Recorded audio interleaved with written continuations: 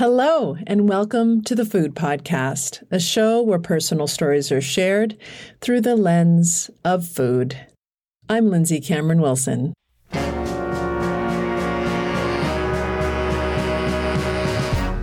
This episode is a little different. It's a look at what we eat, sometimes in secret, when we are all alone. And I don't mean this in a disordered eating sense.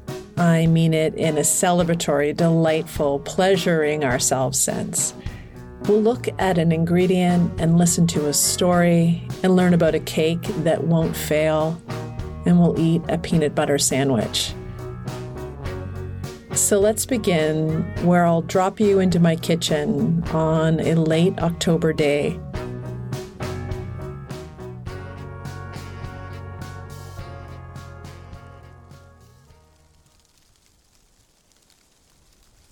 I'm sitting on a stool at the kitchen island. The afternoon sun is pouring through the windows, bleaching the spines of my cookbooks. Reds have turned to pink and charcoals to a reddish brown. I don't mind. I like to have them close by, and if faded spines are the sacrifice, I'll take it. I'm facing the window, looking out at the back garden. I see that the clustered hydrangea blossoms have tipped from creamy white to dusty magenta, and the crabapple leaves are starting to dry and curl. Fall has moved in. My socked feet are up on a kitchen stool, and on my lap is a punnet of ground cherries, Physalis pruinosa. I saw them at the market this morning. Their season is so special and so fleeting, so I bought a box. No one in my family really likes them, but that's okay. They're just for me anyway. The punnet resembles a small basket filled with a diminutive, shrunken version of Chinese lanterns inside. They're small, papery droplets, a 5-sided fragile teardrop that come together in a point at the bottom. These little droplets grow low to the ground, and when they're ripe, they fall off the vine into the soil, hence the name ground cherries. They're found on the ground. As I sit here, contemplating the seasons with a ground cherry between my index finger and thumb, I think about an essay my classmate wrote in our Tuesday writing group. Hirschi is the woman who wrote the essay. It's called Having Your Cake, and it begins with the line, "Once I put a cake in my closet." This essay stuck with me. Annalee has a beautiful philosophical mind with a keen focus on Hannah Arendt. She also loves the poet Jane Kenyon and the subject of bodies and the body politic. Everyone in the group pushes and pulls each other with their words and thoughts and interests.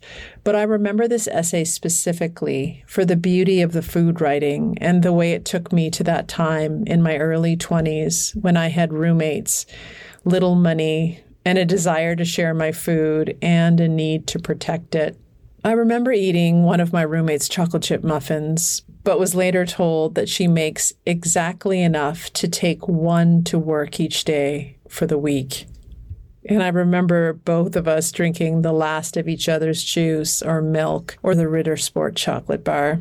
And later that year, when we hosted Thanksgiving in our tiny apartment and set up a table that stretched from the kitchen into my bedroom, as I carved the turkey, standing next to my dresser, I noticed a piece of steaming plastic poking outside of the cavity. I had left the bag filled with giblets inside the turkey as it roasted. I remember the fear of mass poisoning and the money wasted, and then the dexterity it took to pull it out carefully, like a midwife. We ate it anyway. I also remember the importance of those moments because the next time I had a turkey, without the steaming plastic, it tasted all the better. Annalee's piece unearthed all of this and the magic of eating alone back then and now. I twirl the little papery pod from its tiny stem and wonder if I ever really eat and savor something alone anymore. I am from a big family. I married into a big family, and we often eat communally. We talk while eating, and we share so much. When the sun shines through the papery skin of the ground cherry, you can see a network of dried veins in the casing, like a lacy cage around a small, smooth berry.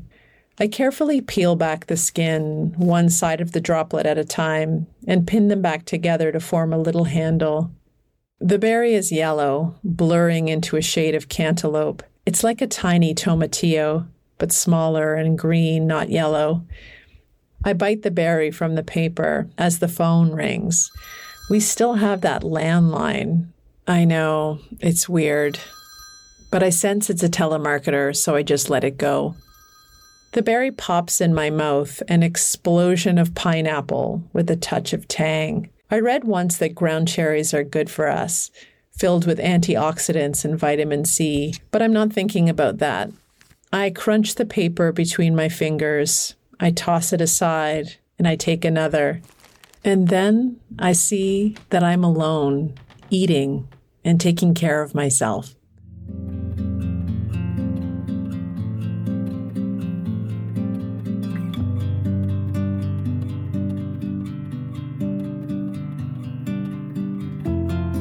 Having Your Cake by Anna Lee Hirschi. Once I put a cake in my closet. It was the kind of cake where you boil whole oranges for hours and then puree them with almonds, eggs, and sugar. It is a tender cake with flecks of sweet and bitter rind. The pectin thickens the batter so it's firm, but the almonds release their oil slowly, so the crumb gets more damp with age. When it is overcooked, the cake is not dry. When it's undercooked, it tastes like firm pudding or soft fudge. The first time I made the cake was in Sitka, Alaska. I was just out of college and living collectively for the first time in a former dormitory with 15 strangers for a year of community service. The building was drafty and dark, with creaky radiators in each bedroom, fluorescent lights in the halls, and an unheated common room and bathrooms. We only filled half of the house, leaving one side of the long hallway of bedrooms empty and dark, amplifying the building's ghostly chill. The constant rain and few hours of winter light meant the days cycled between a dim glow and a dim fade. There was always a shadow from night, winter, or rainstorm on the horizon. But the kitchen glowed. It was nothing to brag about, a cheaply renovated, tight square with a drop ceiling, 2 refrigerators, no dishwasher, and a little electric stove that regularly caught on fire. The room was warm and cozy, and at its center was a big wobbly table where there was always company. Someone working, reading, chatting, playing cards, playing music, or eating, and an invitation to join. The kitchen was the center of our house, and food was at the center of our lives. We foraged for alpine blueberries, were gifted pounds of coho salmon from fishermen. They had packed the freezer before we moved in. Neighbors brought us what they had harvested: herring eggs, Dungeness crab, pickled beach asparagus, halibut, venison, and the tender cheeks of black cod. We all had kitchen projects going too. 50-pound bulk flour sacks bought for a short-lived bread co-op and dusting the carpeted pantry floor. Fermenting starters and kombucha jars labeled, "Do not throw away." An 18-hour pork roast I squeezed into the little oven and patted down in my bathrobe to check on as it cooked throughout the night. There were thefts, too. We would buy ice cream in gallon containers and then steal from each other out of the freezer, one sneaky scoop at a time. The same for Nutella or anything that could be stolen in spoonfuls. I took my most precious ingredients upstairs to my bedroom, and I kept my 2 nice kitchen knives protected in a black roll in my underwear drawer, away from careless hands that might leave it in a puddle to rust. Despite the tight quarters and stolen goods, we all liked cooking together and eating together. Someone was always making something delicious. We often ate perched on the counter, sometimes sliding down the cabinets to the floor. There was always enough to share. We hosted people from town every Sunday for dinner, and our table swelled to 20, 25, 30 people.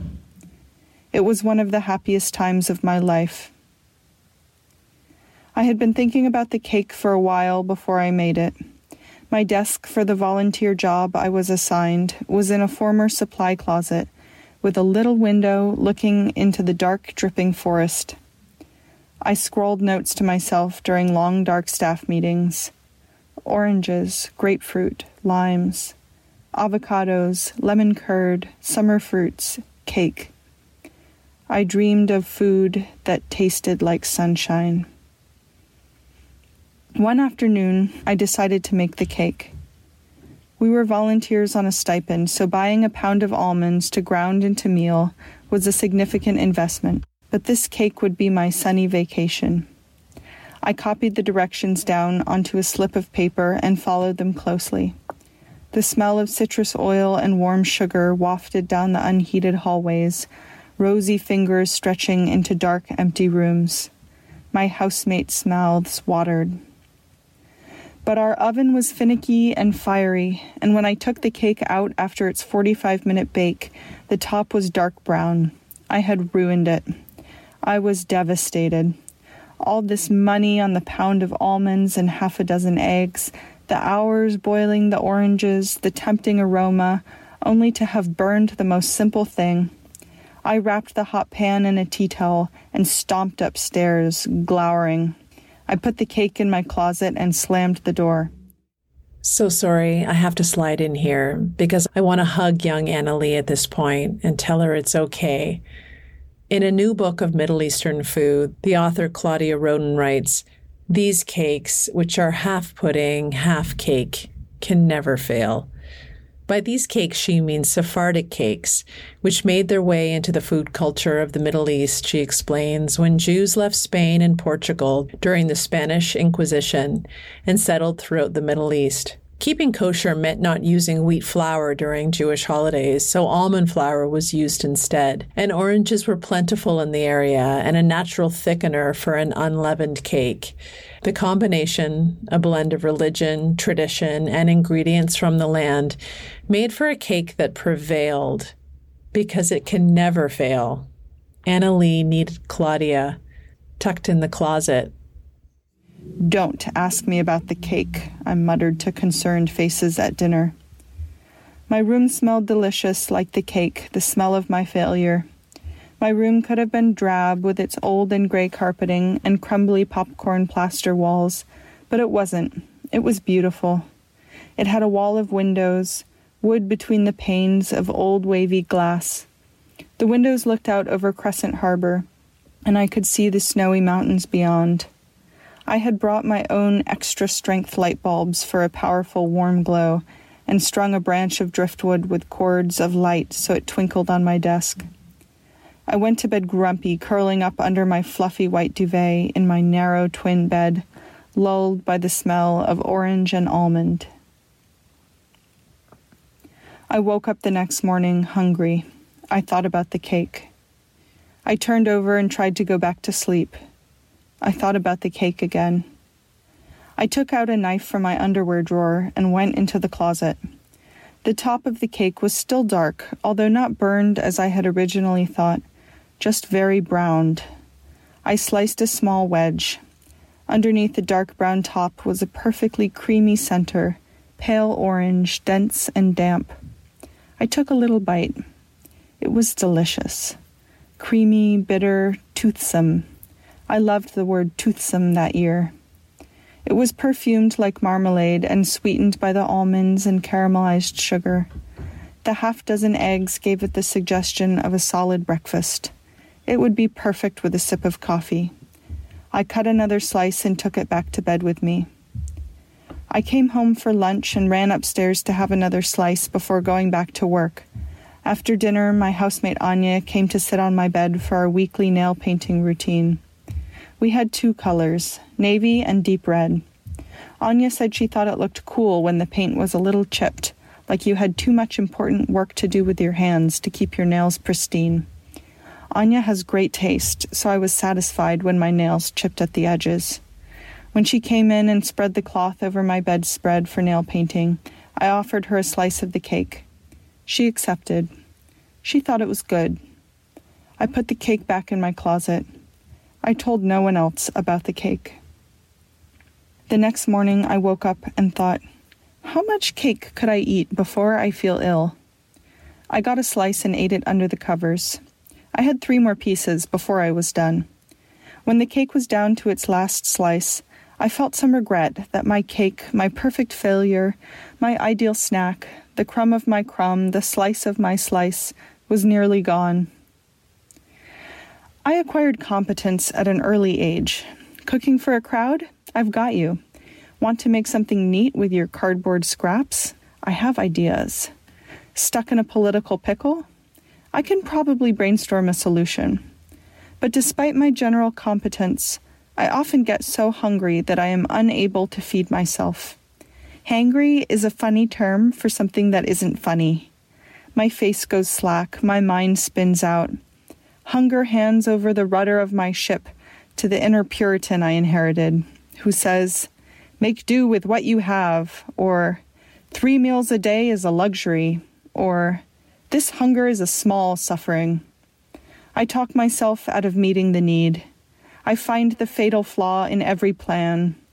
A light hum rings in my ears, and what is usually sharp gets soft edges. I cut my own feet off. I tie my hands behind my back, and then the puritanical voice replies, God helps those who help themselves. I am filled with despair for this moment, for my life, for the world. With time has come the wisdom to hedge against hunger with protein bars stuffed in my purse and trail mix in the glove compartment. The foreknowing to eat something as duty, as prevention against the loss of sense and senses. I can't change this fact of my body and mind, but I can protect myself with snacks. I can keep the lights on all winter if I feed myself. Making a cake just for you is both a sensible hedge against hunger and a delicious indulgence. There are a lot of lessons that could be drawn from this, like, let your failure feed you. But cake isn't for morals, it's for pleasure. The poor Puritan within has suffered enough. Let her have cake. The cake must be in the closet, not because it's secret or shameful, but because it must be in close proximity to you, easily accessible, and not at risk of poaching from others. This is not about indulgence or wish fulfillment or hoarding. You must feel free to eat as much or as little of it as you want, as you actually want. The cake is not for public consumption. It is not a part of the discourse. You must not feel the burden of making someone happy by having another piece. You can give someone a slice, but only if you've had your fill. This cake is for fortifying the self in a collective context, for letting you put indulgent crumbs in your own mouth. This cake is not for taking care of others. No matter how the cake turns out, it is only for you. It was a long and dark winter, and it was the least lonely time of my life. The darkness of winter is not a flaw of the world. It is its natural state. To be among others in a collective too is a natural state. I remember the feeling of my body in the darkness, and I can remember clearly looking up at a wood stove through a window, the neon glow from the Pioneer Bar, moonlight on the water, boat cabins lit up from within and bobbing in the harbor, the lights in our tiny kitchen shining from across the road, a lighthouse through the rain and loneliness, a beacon out of hunger to golden, glowing, toasty cake.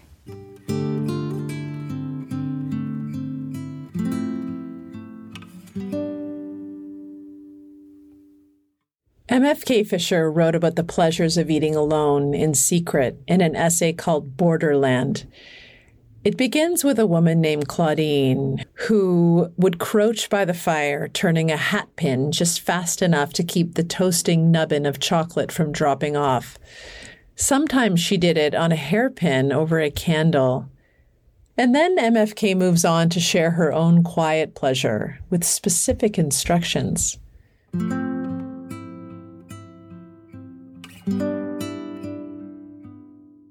On a February day in Strasbourg, peel tangerine segments, place on yesterday's newspaper, and warm on a hot radiator until the segments are plumper, hot, and full.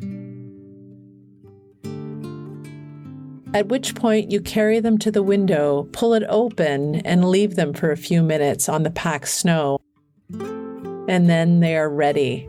The little shells, she writes, thin as one layer of enamel on a Chinese bowl that crinkles so tinnily, so ultimately under your teeth, or the rush of cold pulp just after it, the perfume, I cannot tell.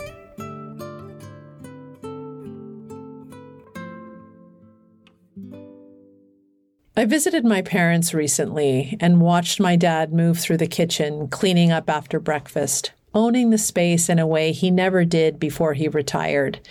He folded cereal bags and sealed them with a small binder clip before putting the bags back in their boxes. He screwed the lids back on the jars of seeds he sprinkles on his cereal and placed them back on the shelf. Then he sat down in the window and sipped his coffee while watching nuthatches and chickadees flit to and from the bird feeder in the window. It's a specific rhythm, one that I can see soothes and delights him. I ask if there's something he likes to eat alone, something that he loves so much it takes all of his attention. I already know the answer. Of course, it's a peanut butter sandwich. I've been watching him enjoy the making and eating of a peanut butter sandwich for as long as I can remember. Having 4 daughters meant he was rarely alone, but he managed to experience this delicacy quietly within the chaos. His culinary repertoire has expanded, but this sandwich is still his favorite thing to eat. I put the peanut butter on both sides of the bread. And incidentally, white bread is always superior in a peanut butter jelly sandwich. I'm not sure about the nutritional benefits of that, but it just is aesthetically pleasing. Contrast to the brown and the white and the various different types of jelly. And I think probably my favorite jelly would be grape jelly. And I've become a very big aficionado of red currant and black currant jelly, and those would be my 3 favorites at the time. But strawberry jam is always good, and blueberry jam is wonderful with peanut butter. I always have it with a glass of milk, 1%, and that's the perfect pairing of a liquid and a solid, and I love to make a peanut butter and jelly or jam sandwich for noon hour when I'm in a little bit of a rush, and I make it in the corner where the peanut butter's on my right, and I just have to go to the fridge to get the jelly or jam, and I just whip it up, and I sit down, and I never eat it standing. Don't like crumbs on the floor.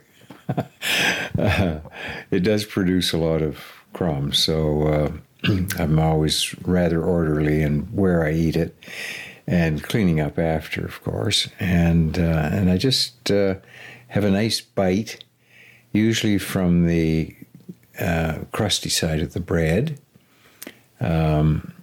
Is my first bite, and I usually just divide it into 2 sandwiches, and then I take a nice drink of milk, and I alternate bite milk until I'm done, and then I tidy up, and I usually have a cup of black tea, and then I'm good for another 2 or 3 hours.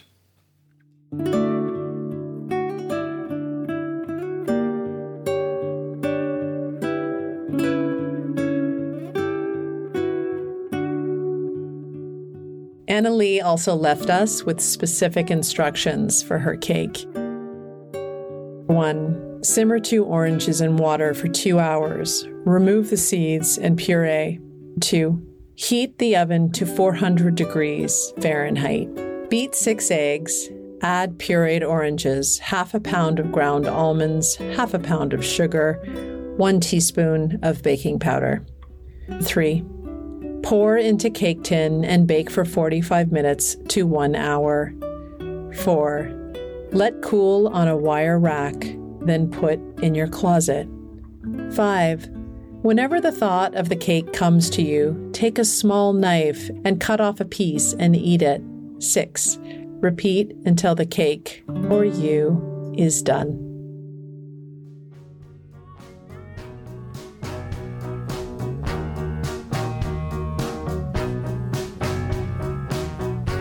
Thank you, Annalee Hirschi, for reading your essay, Having Your Cake. I have oranges boiling on the stove as I speak. And thanks to my dad, Ian Cameron, for sharing his recipe for the perfect peanut butter sandwich. This series is edited by Abby Circatella. Our theme song is Jen Grant's One More Night. Please rate and review the podcast wherever you get your podcasts. Thanks for listening. I'm Lindsay Cameron Wilson.